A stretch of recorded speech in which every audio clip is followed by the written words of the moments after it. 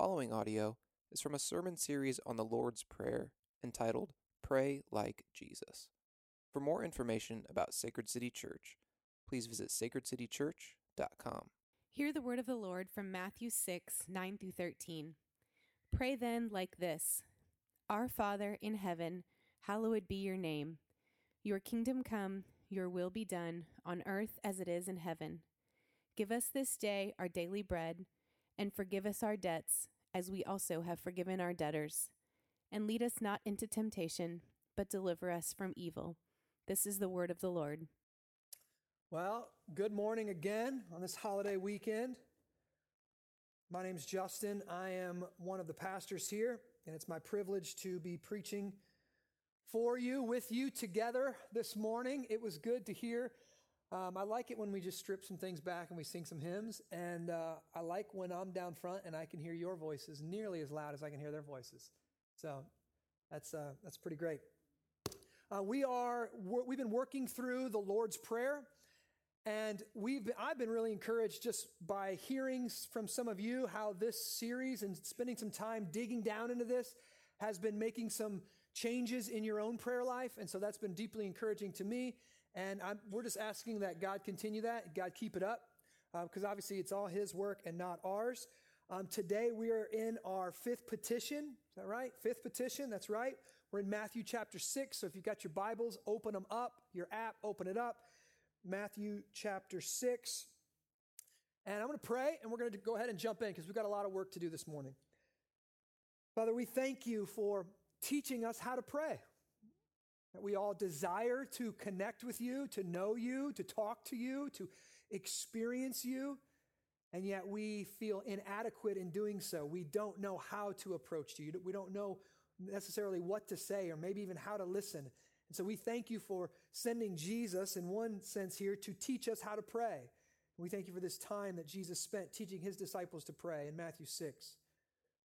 Father, I ask today that you would speak through my mind, or you would think through my mind and speak through my vocal cords, that you would help us hear with ears of faith this morning, that you would speak to your people from your word.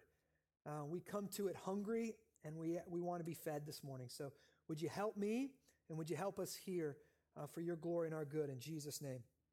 Amen. So we are continuing our time in the Lord's Prayer, learning to pray like Jesus.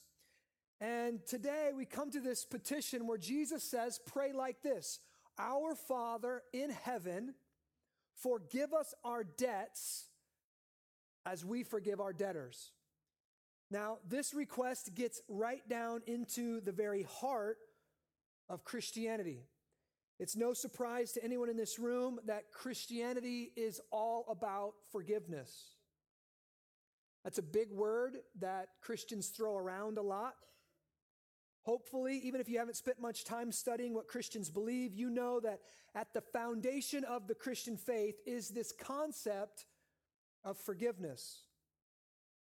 But it's been my experience in the past 20 years of ministry that many people, even people that have spent their whole lives going to church, do not really understand what the Bible means when it speaks of forgiveness. And because they have a shallow understanding of forgiveness, the power that is latent in the gospel of Jesus Christ lies dormant in their heart. So, we need to answer a few questions here. First, what is sin? Sin is called many things in the Bible. It's called missing the mark.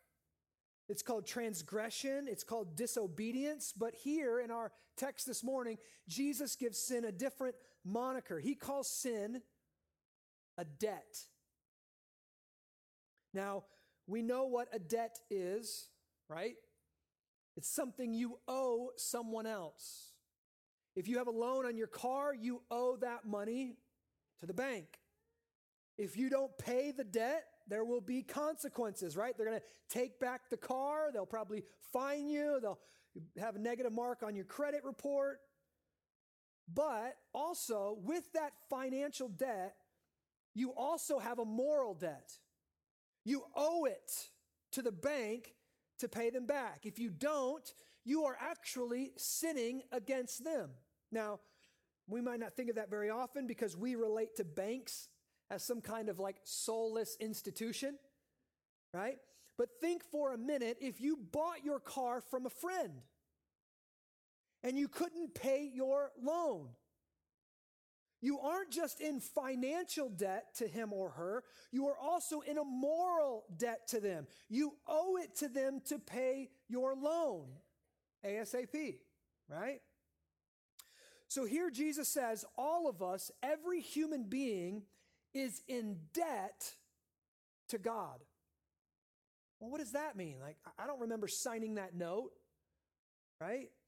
This is what that means.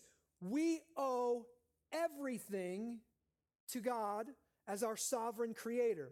He obviously created this world. He created us. He gives us life and breath and food. And he has done all of this just because of who he is. He's good and eternally benevolent. So what do we owe him? We owe him, the Bible says, worship. We owe him our love, our devotion, our obedience. To deny him that is to sin against him. It's to go into debt. Now, this is really important for us because most people, especially in our culture, only think of sin as the bad things that we do. Sins of commission. Lying, cheating, stealing, lusting, breaking commandments. Those things are indeed sins, but they aren't really the greatest sins. The greatest sins are the sins of omission. Something that we fail to do. And that is to love, worship, and honor God above all things. This is why Romans 1, I'm going to put it on the screen. When the Apostle Paul begins to talk about sin, he says it this way. Chapter 1, verses 18 through 21. For the wrath of God, so God's anger and God's displeasure, is revealed from heaven against all ungodliness and unrighteousness of men who look by their unrighteousness, suppress the truth. Here's how they do that. For what can be known about God is plain to them because God has shown it to them. For his invisible attributes, namely his eternal power and divine nature, have been clearly perceived ever since the creation of the world in the things that have been made. So they are, look, without excuse. For although they knew God, here's what they didn't do. They did not honor him as God or give thanks to him, but they became futile in their thinking and their foolish hearts were darkened. Why is God's anger revealed? Why is his wrath revealed from heaven? Because people who can look around at this created world and see its beauty and wonder and design suppress the truth of the Creator and fail to give him honor. All of us have a debt to God, and that debt is honor, worship. It's called worship, reverence. So that sin, the chief sin, is actually a sin of omission, things that we fail to give to God. And here is the reality of our existence. All of us have failed and daily fail to give the honor that is due to God in appropriate ways. It's crazy. God tells us to worship him above all else. He gives us everything necessary to do that. And what do? We ignore him. We focus on our careers. We focus on our political parties and their agendas. What's the first and greatest commandment? Jesus tells us, love God with all our mind, heart, will, and strength. What's the second commandment? Love our neighbors as ourselves. Now listen, I want you to just think about that. Contrary to popular opinion, our greatest debts we owe to God are not a result of the things we have done. They're actually a result of the things we have left undone. The things we have failed to give God, the love we failed to give our neighbors. And how many times when you come to prayer and you come to God, in your mind, the first thing that you're thinking of is, okay, what did I do wrong today? Did I do anything big? I don't think I did anything big. Today's been a good day, right? But what Jesus is wanting us to get down to is, no, we have a debt to worship God with all our mind, all our heart, all our soul, all our strength, to love our neighbor as ourself. And our greatest sins in life are always going to be the sins of omission, the things that we failed to give when we were called to give. Interestingly enough, this is one of the greatest differences between people who are just religious and Christians. See, religious people, they only think they have a debt to God over the bad things they've done. Christians, on the other hand, see their debt to God as infinitely greater because of all the good things that we have failed to do. We haven't loved him with our whole heart, our whole mind, our whole strength. We haven't loved our neighbor like ourselves. So the first step into Christianity, and the first thing that we need to see here, is that our debt that we owe to God is actually infinite. That means we do not have the resources necessary to actually pay that debt off. See, religious people think, oh yeah, I did lie there, so I better do something good today to kind of counterbalance that, right? Religious people think all they have to do is pay God back is make sure their good deeds outweigh their bad deeds. When I die, I just want to be let's just tip the scale a little bit. I want to have done more in this world, more good in this world than I've done bad. And if I do that, then I'll get to heaven. But that's a different religion altogether. That's not what Christians believe. That's not the gospel of Jesus Christ. So Christians, we see our debt that we owe to God is actually infinite because we failed to do so many good things. We failed to give him honor and worship as our good, benevolent Father. So if our debt is infinite, how do we get forgiven? How do we get released from this debt? This is where we begin to see the beauty of the gospel. Here's the good news. God, the one to whom we owe our debt, sent his son Jesus to pay the debt that we owe. Did you hear that? God paid his own debt. He didn't just erase the debt. Like, how many have had this thought, if you're in credit card debt or, your mortgage, like, how many have had this thought, like, wouldn't it be nice if that just got deleted in cyberspace somewhere? Like, just click, click, just one guy inside, just click, click, oh, it's gone, right? That's not how God erased our debt. It wasn't just a click in cyberspace and then our debts are all forgiven. No, here's what happened. The exact amount of your debt to God, whatever the trillions would be, that infinite number, was paid by Jesus. Jesus walked into the throne room of heaven and paid the exact amount for your debt. How did he do that? Well, first, he did it through his perfect life. That Jesus always did what is good, right, and perfect. Jesus never sinned against God. Jesus paid God the perfect debt. Jesus lived a life as a worshiper. His whole life gave all honor, all glory to God, his whole life. So Jesus acted as a perfect worshiper. Guys, I'm just going to stop us here. Please stop moving around. There's a lot of people moving around this morning. It's very distracting. Okay? There we go. Thank you for that. All right. 2, so 1, he obeyed God perfectly. Okay? That's how he paid our debt. And secondly, he paid it through his substitutionary death. Jesus, as the song sang, took our sins upon himself and went to the cross with it to pay that debt. Now, that's what Jesus did. That's the gospel. How does that actually count for us? How do we actually get forgiven by God? 1, we confess our sins. We admit our sins of commission and our sins of omission to God. We say, God, we owe you everything, and yet we have run up a moral debt to you and we could never repay. And secondly, so we confess our sins. Second, we repent of our sins. Now here, there's a key difference. Confessing is saying, God, I've done this wrong. I acknowledge that I've done this wrong and I failed to obey you. Repentance is different. Step 1, confess. Step 2, repent. That means we turn from our sins. We begin to hate them. We run from them. We see them as they really are, heinous acts against our good God, and we begin to turn from them as the Spirit helps us. And 3, here's the second thing. So confess, repent, and third, as we repent, as we're turning away from our sins and turning toward our Heavenly Father, we are placing our faith in greater and greater measures in Him, in the gospel, in what He's done. His life becomes our life. His death becomes our death.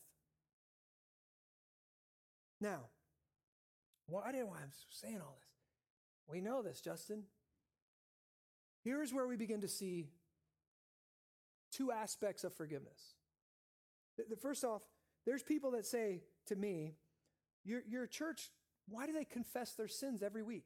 Why do you even talk about sins? Everybody knows they're sinners. Stop talking about sins. Just talk about grace. First off, if you don't talk about the bad news, good news doesn't make sense, period. And the whole mentality of stop talking about sin goes contrary to what Jesus tells us to pray every day. Every day, forgive us our debts as we forgive our debtors. So we're going to keep talking about sin because we don't understand it. We don't. And if you don't understand the debt that we owe to God, you're never going to understand the debt He paid for you. So, if we've been forgiven because of the work of Christ, why do we need to keep confessing our sins? Well, this is where we see two aspects of forgiveness. Okay? First, forgiveness is a legal action. That God, as our great judge, pays our debt that we owe to Him. That Jesus paid once and for all of the debt we owe to God. That means for the Christian, there is no longer a case against us. We are truly forgiven our debts. Jesus' death erased all the debts that we owe to God, and Jesus' righteousness has been credited to us. His perfect obedience has been credited to us. So now when the Father looks at us, He sees the righteousness of Christ. He's pleased with us because of the work of Jesus. This is good news. This is the legal aspect. But then let me ask, if that's true, that's a once and for all thing that was done, why does Jesus tell us to pray like this daily? Forgive us our debts. If forgiveness is something that happens once, when we believe the gospel, that all of our past, present, and future sins are forgiven once and for all, why are we to pray every day, forgive us our sins, forgive us our debts? It's a good question.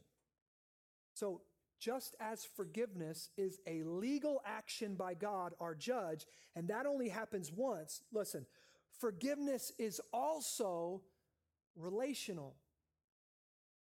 God is also our Heavenly Father.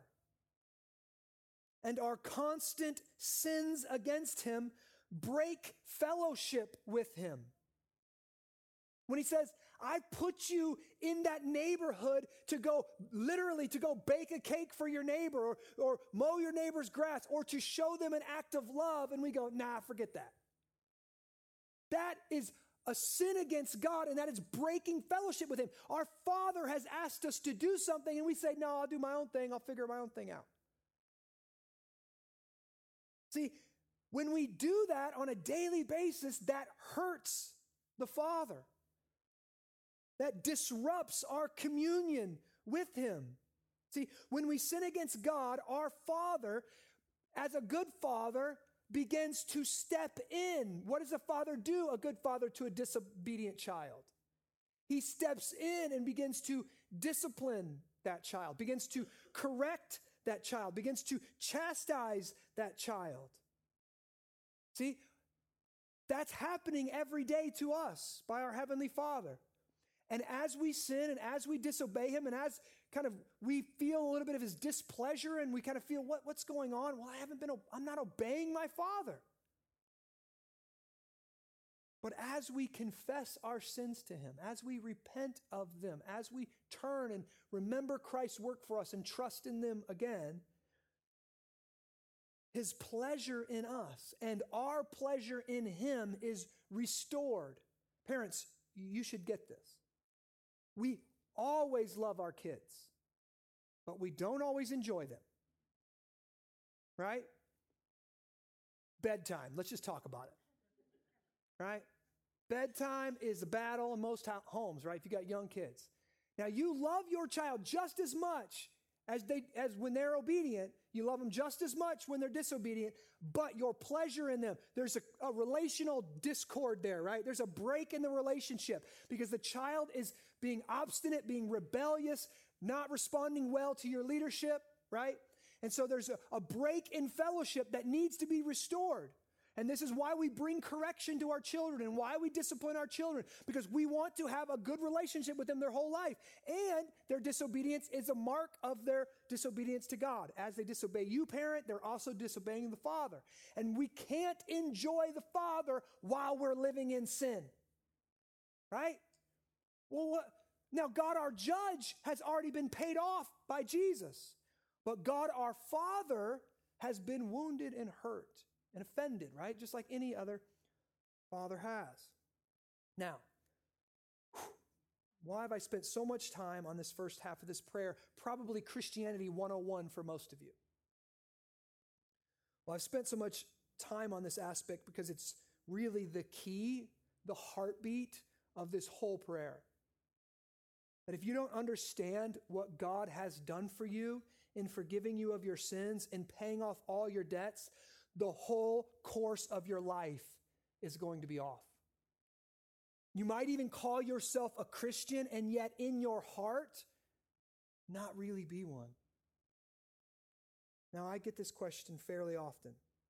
How do I know that I'm a Christian? How do I know that my sins have been forgiven by God? We can answer that question a lot of ways. Well, do you believe the gospel? And here's I think I do. Like sometimes, most of the time. It's kind of subjective, right? It's not very tangible. Like, how do I know that I've been forgiven? Wouldn't it be nice if we could just get a card or something? Like if you go in and you pay off your mortgage or you pay off your car loan, they give you a receipt, and that receipt is nice. You take that out, and you're like, creditor can call all he wants. I got proof it's been paid off, right? We want a receipt that our debts have been forgiven, that our debts have been paid off. Well, listen. Here in this prayer, Jesus is making it perfectly clear that we can get a receipt. We can have proof that we are indeed forgiven, that we have been saved by God, and that all of our debts have been paid. Do you see what it is? Look at our text. Jesus says this, forgive us our debts as we have forgiven our debtors. Just to make sure we don't misunderstand this, he clarifies it later in verses 14 to 15. Look what he says. He says this, for if you forgive others their trespasses, your heavenly Father will forgive you. But if you do not forgive others their trespasses, neither will your Father forgive your trespasses. Trespasses is another word for sins, another word for debts. Here's what Jesus is saying. Anyone who has been forgiven by God will become a forgiving person. Just to clarify, let me show you two important quotes from a Puritan named Thomas Watson. Put this other one up here. Our forgiving others is not a cause of God forgiving us, but it is a condition without which God will not forgive us. That's a key distinction. It is not a cause, but it is a condition. Secondly, forgiveness is a sign that God has forgiven us. We need not climb up into heaven to see whether our sins are forgiven. Let us look into our hearts and see if we can forgive others. Do you see what Watson's saying? Forgiveness, your ability to forgive others, that proves that God has forgiven you. See, I don't have to wonder and beg and, okay, has God really forgiven my sins? Do you have the ability to forgive those who've sinned against you? In our culture today, forgiveness is rare. Right? We want to see people literally tarred and feathered. Right? Publicly humiliated, groveling. We don't want to offer forgiveness. Forgiveness is a sign of weakness. And yet Jesus teaches here, if you've been forgiven by God, you will become a forgiving person. Now, what is Jesus trying to teach us here? By teaching us to pray like this, Jesus is acknowledging at least two things. Now listen, this is why I hope you didn't just check out on the whole first half of the sermon. I know you already know that, but what we're going to talk about now is not possible unless you understand the first half of this sermon and you believe and you've experienced the first half of this sermon. Because Jesus is teaching at least two things here. One, he's teaching that in this world, you will be sinned against by others. It's not a surprise to us, right? People will hurt you. And guess what? That pain, that sin against you, creates a real moral debt that all of us will suffer and have suffered at the expense of another sinner. Parents have sinned against us. Our friends and families have sinned against us. Our coaches, teachers, employers, managers, and even the people we most trust, our pastors, our spouse, our children, they've all and they will all sin against us in some form or another. And that hurts. That creates a real relational debt that we have towards one another. Now, this makes all of us sufferers. So in the beginning, we saw we're all sinners, but we're not just sinners. We're also sufferers. We suffer under the sin of others.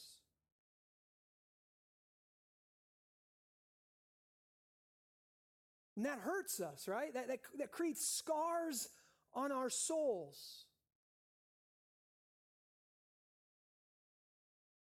So I just want to acknowledge this first. All of us have been hurt in profound ways. If you haven't, you've lived a charmed life. That's great. Lucky you. Most of us haven't.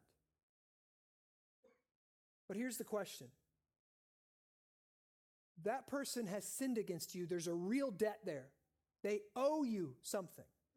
But what are you going to do with that debt?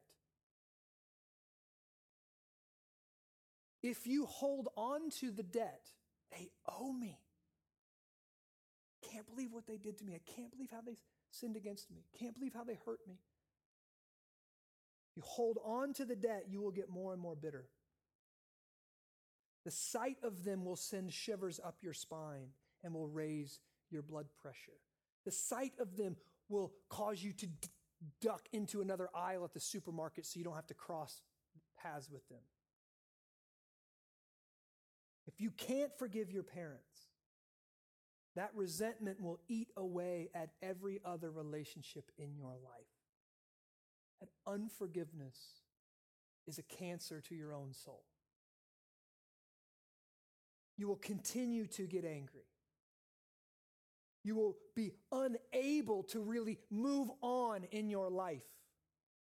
I'm going to tell you, this is why we struggle so deeply with bitterness, resentment, and broken relationships. We don't know how to really forgive those who've hurt us because they owe us a debt. What am I supposed to do with the debt? Do I just forgive it? Do I just walk away from it and act like it didn't happen? What do I do with the debt? So we hold on to it and it begins to eat us alive from the inside out. See, Jesus is teaching us here, when you are sinned against, you will be tempted to hold on to the debt and not forgive. You will be tempted to get bitter or resentful or cold or angry. Do you realize, why is there a reputation that Christians are cold, bitter, angry people? How can anyone who's tasted the free forgiveness of Jesus Christ be legalistic, stodgy, mean? How can that happen? They're forgetting something. They've missed something.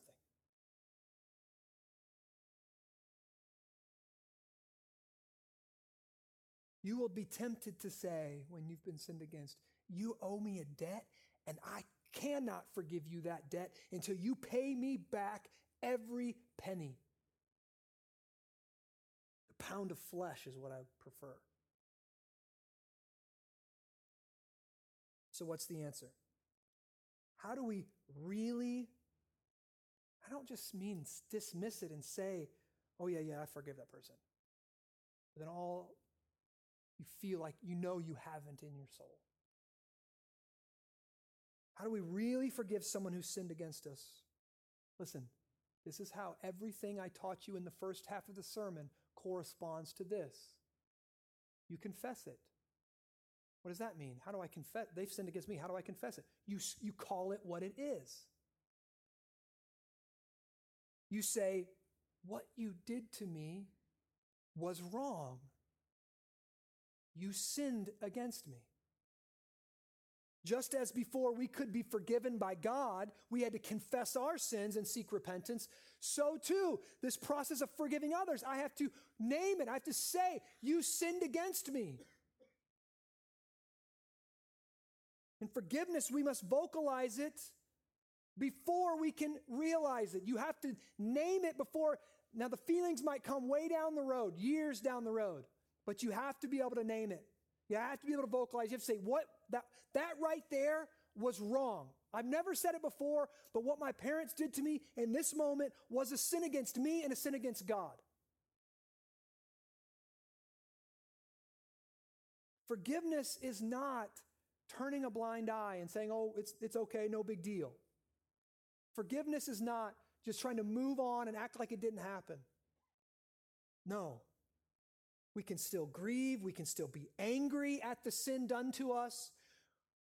We can still say this behavior is not okay. We can still work for justice in the situation. Okay, but here's the second part. So confess it, name it. Second, you consciously release the person from what you think they owe you.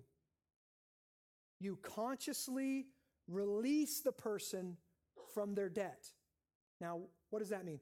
Miroslav Volf, he was a Croatian. He experienced the turmoil of the Croatian wars and saw his village and his town bombed, saw his family members killed, experienced all of the devastation of war, and he wrote about the Christian's ability to forgive. And this is what he says here. He says, the heart of forgiveness is a generous release of a genuine debt. It's a generous release of it's not saying, no, you don't owe me anything, man, no big deal. No, it's going, yeah, you took something great from me, you've sinned against me, you owe me, but I can generously release you from that debt. Now, clearly, this is not easy. This is not automatic. It isn't something you do once and then forget about it. Obviously, the larger the sin that has been done against me, the harder it is going to be to forgive that person, right? And just to clarify, by forgiving someone, you are not removing the consequences of their actions.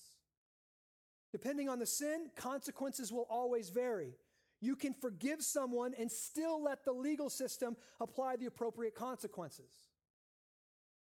If you sin against me, I must forgive you, but I am not commanded to trust you. Forgiveness is given, trust is earned. Jesus tells us we're even to forgive our enemies, but he didn't say to trust them. Now, in Matthew 18, so what, get practical, Justin. What does this really look like? I don't think you want me to get practical. Jesus gets scary practical in Matthew 18. First off, I want to jump to the very end. Look at verse 35 in Matthew 18. If you're with me, it's on there. Let's just go to 35. Look at the last verse Jesus says here. So also my heavenly Father will do to every one of you if you do not forgive your brother from your heart. The core of who we are. Forgiveness must be from the heart. Now, what does that mean? That means our forgiveness must be done at the heart level. It must be heartfelt and genuine. But if you've ever been sinned against maliciously by someone, you know how hard that is. So how do you do it? How can you get your heart? Can I just say, if you're not a Christian, this is bold, I'm sorry, but you can't do this. Why is there so much hatred outside these walls? Why are we still separated by race and class and all these different things and political party? We cannot do this. We can't really forgive someone from the heart. How do you get your heart into it and really mean it? Again, I'm going to say it again. I don't want to be dismissive. It isn't easy. It's not quick. It's a process. It's going to happen often. That's why we pray this daily. Our Father, forgive us our debts as we forgive those who are in debt to us. Jesus, one of the disciples came to Jesus, how often do I have to do this? Like 7 times? Like if my brother sins against me, 7 times is a good number, right? After that, get out of here. Jesus is like 7 times 70. It's just, number 7 is meant to be kind of symbolic of perfection, 7 days of creation. Basically, Jesus is saying, no. As often as he repents to you, that's how many times you forgive him. Let's look at chapter 18, verse 23. Jesus, the master teacher, didn't just teach this like in a classroom setting. How did Jesus teach? He told stories. And here's the story Jesus tells. Verse 23. Therefore, the kingdom of heaven may be compared to a king who wished to settle accounts with his servants. So, a king, he's ruling his kingdom. He looks over and he says, man, all these people that live in my kingdom, they owe me a debt, right? I've lent them some money. They owe me. I'm going to call in accounts. I'm going to say, all right, guys, no more living off the king. Debts are due. Pay the note. Here's what happens. When he began to settle, one was brought to him who owed him 10,000 talents. Now, a talent is a unit of measure, but it's actually a weight. It's not like a dollar bill. It's more like an ounce of gold, okay? And what this equivalent to is literally millions of dollars, okay? So the point Jesus is trying to get across here, if he's in our day and age, he'd say this guy owed him millions. And what you're about to see is the debt was so large, he was unable to pay it. Let's keep going. And since he could not pay, his master ordered him to be sold with his wife and children and all that he had, and payment to be made. This is basically the slavery of the day. If you could not pay your debts, you had to work for whoever you owed a debt to. You had to work for them, your whole family, kind of like indentured servants, paying off your own debt. Okay? Keep going. So the servant fell on his knees. This is an act of contrition, an act of repentance, imploring the king, have patience with me. I will pay you everything. And the king, out of pity for him, the master of that servant, look at this, released him and forgave him the debt. Millions of dollars, right? Think about in one fell swoop, all of your student loans, gone, right? Everything you owe, wiped off. debt-free, right? Is that a good day? That would be a good day. Keep reading. 28. But when the same servant went out, he found one of his fellow servants who owed him 100 denarii. Now, that's a lot less. Basically, 1 denarii is a laborer's wage for one day. Okay? So basically, this one servant owed, so he got forgiven $1 million debt, and somebody owed him 10 grand. Let's just throw that out there, right? A significantly smaller debt. But when that same servant went out, he found one of his servants who owed him 100 denarii, and look at this, and seizing him, he began to choke him, saying, "Pay what you owe." So his fellow servant fell down and pleaded with him, "Have patience with me, I will repay you." You see the same act that this guy had already done, right? Fell down, "Have patience with me, I'll pay you everything I owe."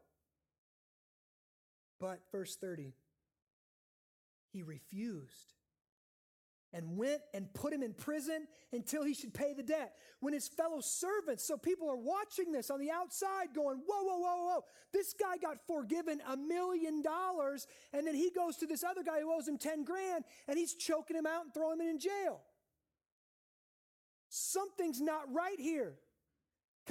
This is what the world looks at the church. Something's not right here. They say they've been forgiven, but look how bitter and angry and resentful they are.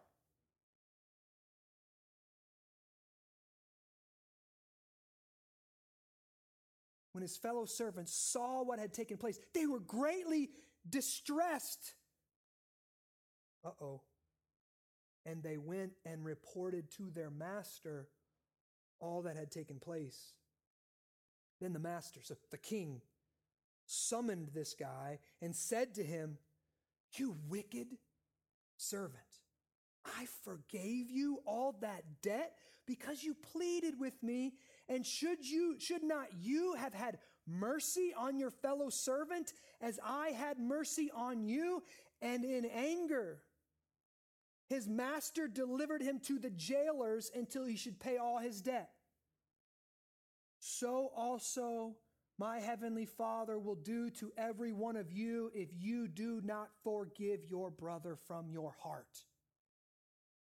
Whew.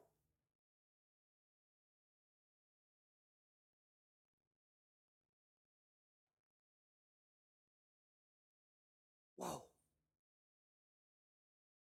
Forgiveness is the sign that I've been forgiven. And unforgiveness is the sign that I have not been forgiven. Miroslav says in his book that when I am refusing to forgive someone, quote, I am removing myself from the company of sinners, and I'm trying to remove them from the company of humans. That means I'm forgetting the gospel. That means I'm forgetting what God has done for me through Christ, that I'm forgetting about my debt against him, that I am a debtor. All to him I owe, right? And if I can't receive the forgiveness and then hold on to unforgiveness of somebody who sinned against me. That's as if I was standing over my brother and sister as if I'm a holy God and saying, you better pay me back everything you owe me. Now, I want to be clear. Forgiving is not simple. It's not easy. It's not quick. I've said it many times. It's not something you can do without the Spirit of God and the gospel. But it's powerful. It puts the gospel on display like almost nothing else can. And I want to leave you today with a real life example of what forgiveness looks like. Now, earlier this year, the headlines reported that a man named Larry Nassar USA Olympic gymnast, doctor, worked for Michigan State University many years. He was convicted of sexually assaulting, molesting over 250 young girls throughout his tenure. And it was everywhere in the news. It's horrific. And they saved one girl. This has been going on for years, and this one girl named Rachel Denhollander, she's the one who broke the story and came out and accused him, and then everybody else kind of came around him. And one of the striking things that the judge in the case did was she allowed all of his victims, or as many who wanted, to come and testify openly in court of the abuse that he did and to say things to him if they wanted to. She knew that to get forgiven, or to be a forgiving person, you need to vocalize. You need to get out there. You can't just act like it didn't happen. So she allowed these young girls to come in and really just let him have it. And they saved the last testimony for Rachel, since she was the first to come out. And Rachel is a Christian who understands the gospel. And everything I taught today is kind of summed up in how she confronted this man. And I'm going to quote. This is an extensive quote.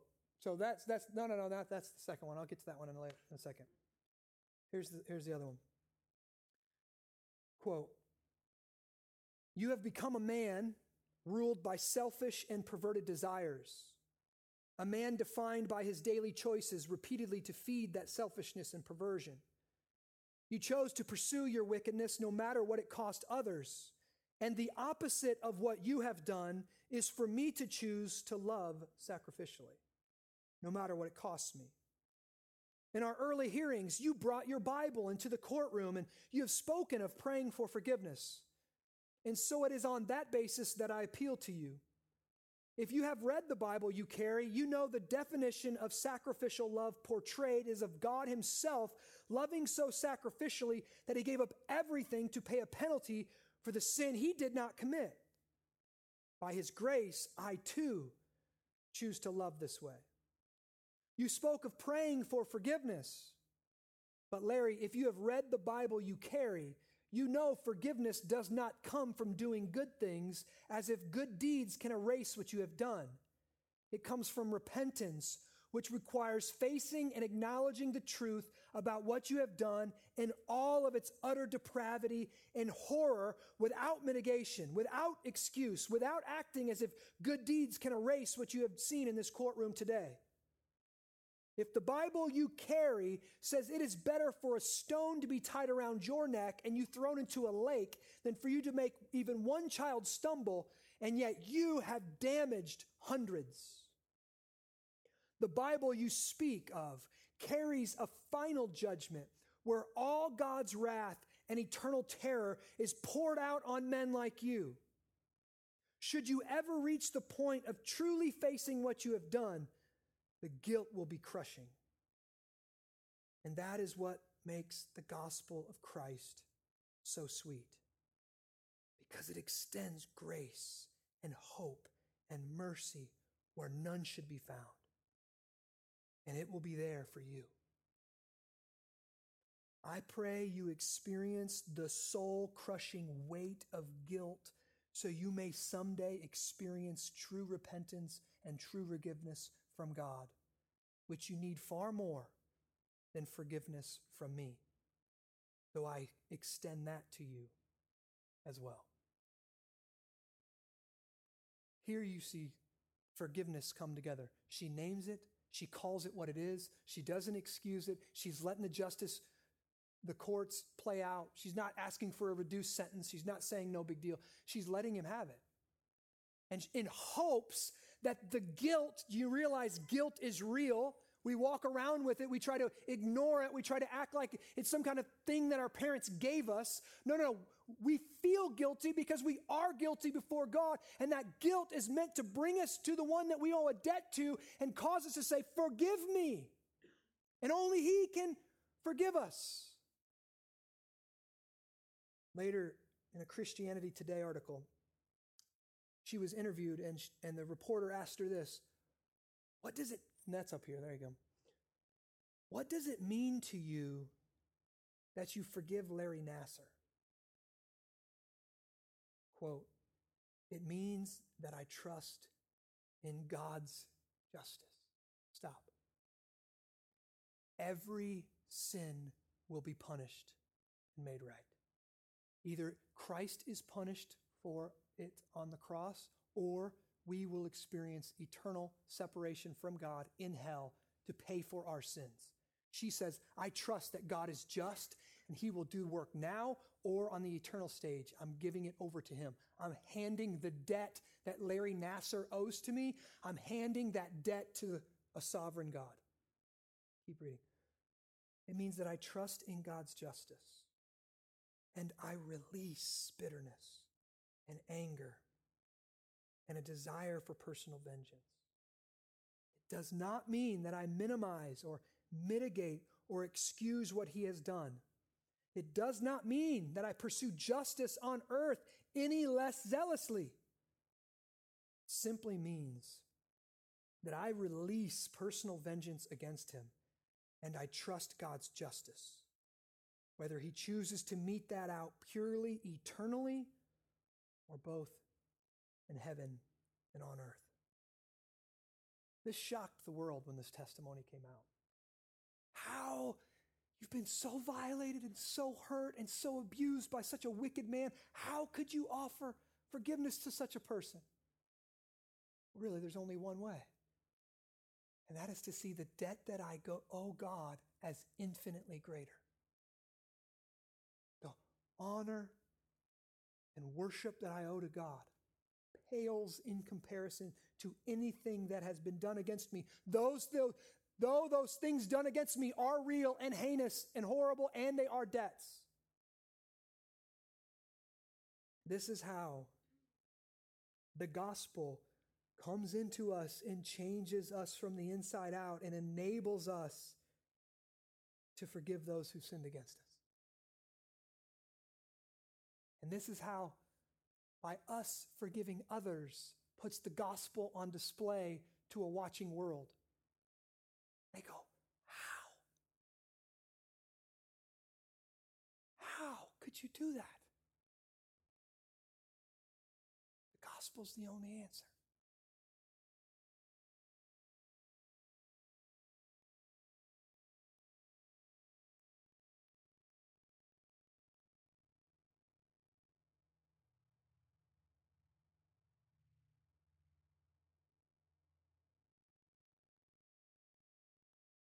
Jesus,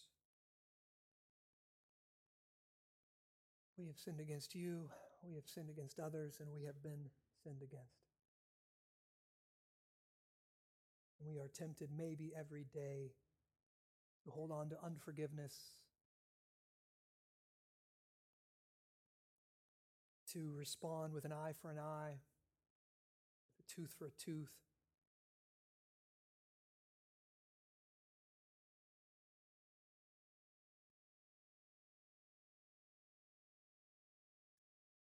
Sovereign God, you know every wound in this room. You know every scar and every pain. You felt them on the cross. You absorbed them on your body on the cross. And when we come to you, vile sinners that we are, you accept us because you've accepted the work of Jesus on our behalf. Any man or woman who's felt that touch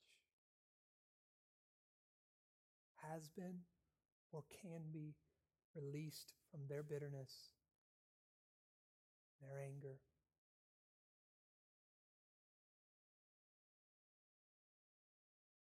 Jesus, you are the great physician. Would you mend and heal souls in this moment? Forgiveness is not cheap. The blood of the Son of God proved such. Would you do a work of mending, healing, and restoration in this room today. Would you help us? Maybe even a person's face comes to mind, a name comes to mind that we know we have been unable to forgive and we're holding on because it hurts and we've been wounded and we know they owe us a debt. We don't want them just to get off easy.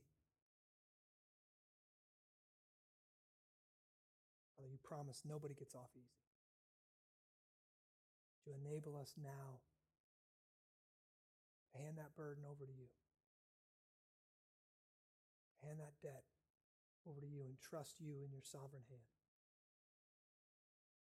Would you make us into radically forgiving people? The world could see what your family looks like. Family centered on the gospel of Jesus Christ. Pray that the Spirit of God would make us into that now. Father, this meal reminds us of the covenant you made with us. That we come to you as broke sinners with empty hands, and you pay our debt with your body, the body of your Son Jesus, and his precious blood. Would we confess? Would we repent? Would we put our faith in you again as we eat this supper that reminds us our debts have been paid? And we've got money in the bank to forgive our debtors. Pray that you would do this for your glory and our joy in Jesus' name. Amen.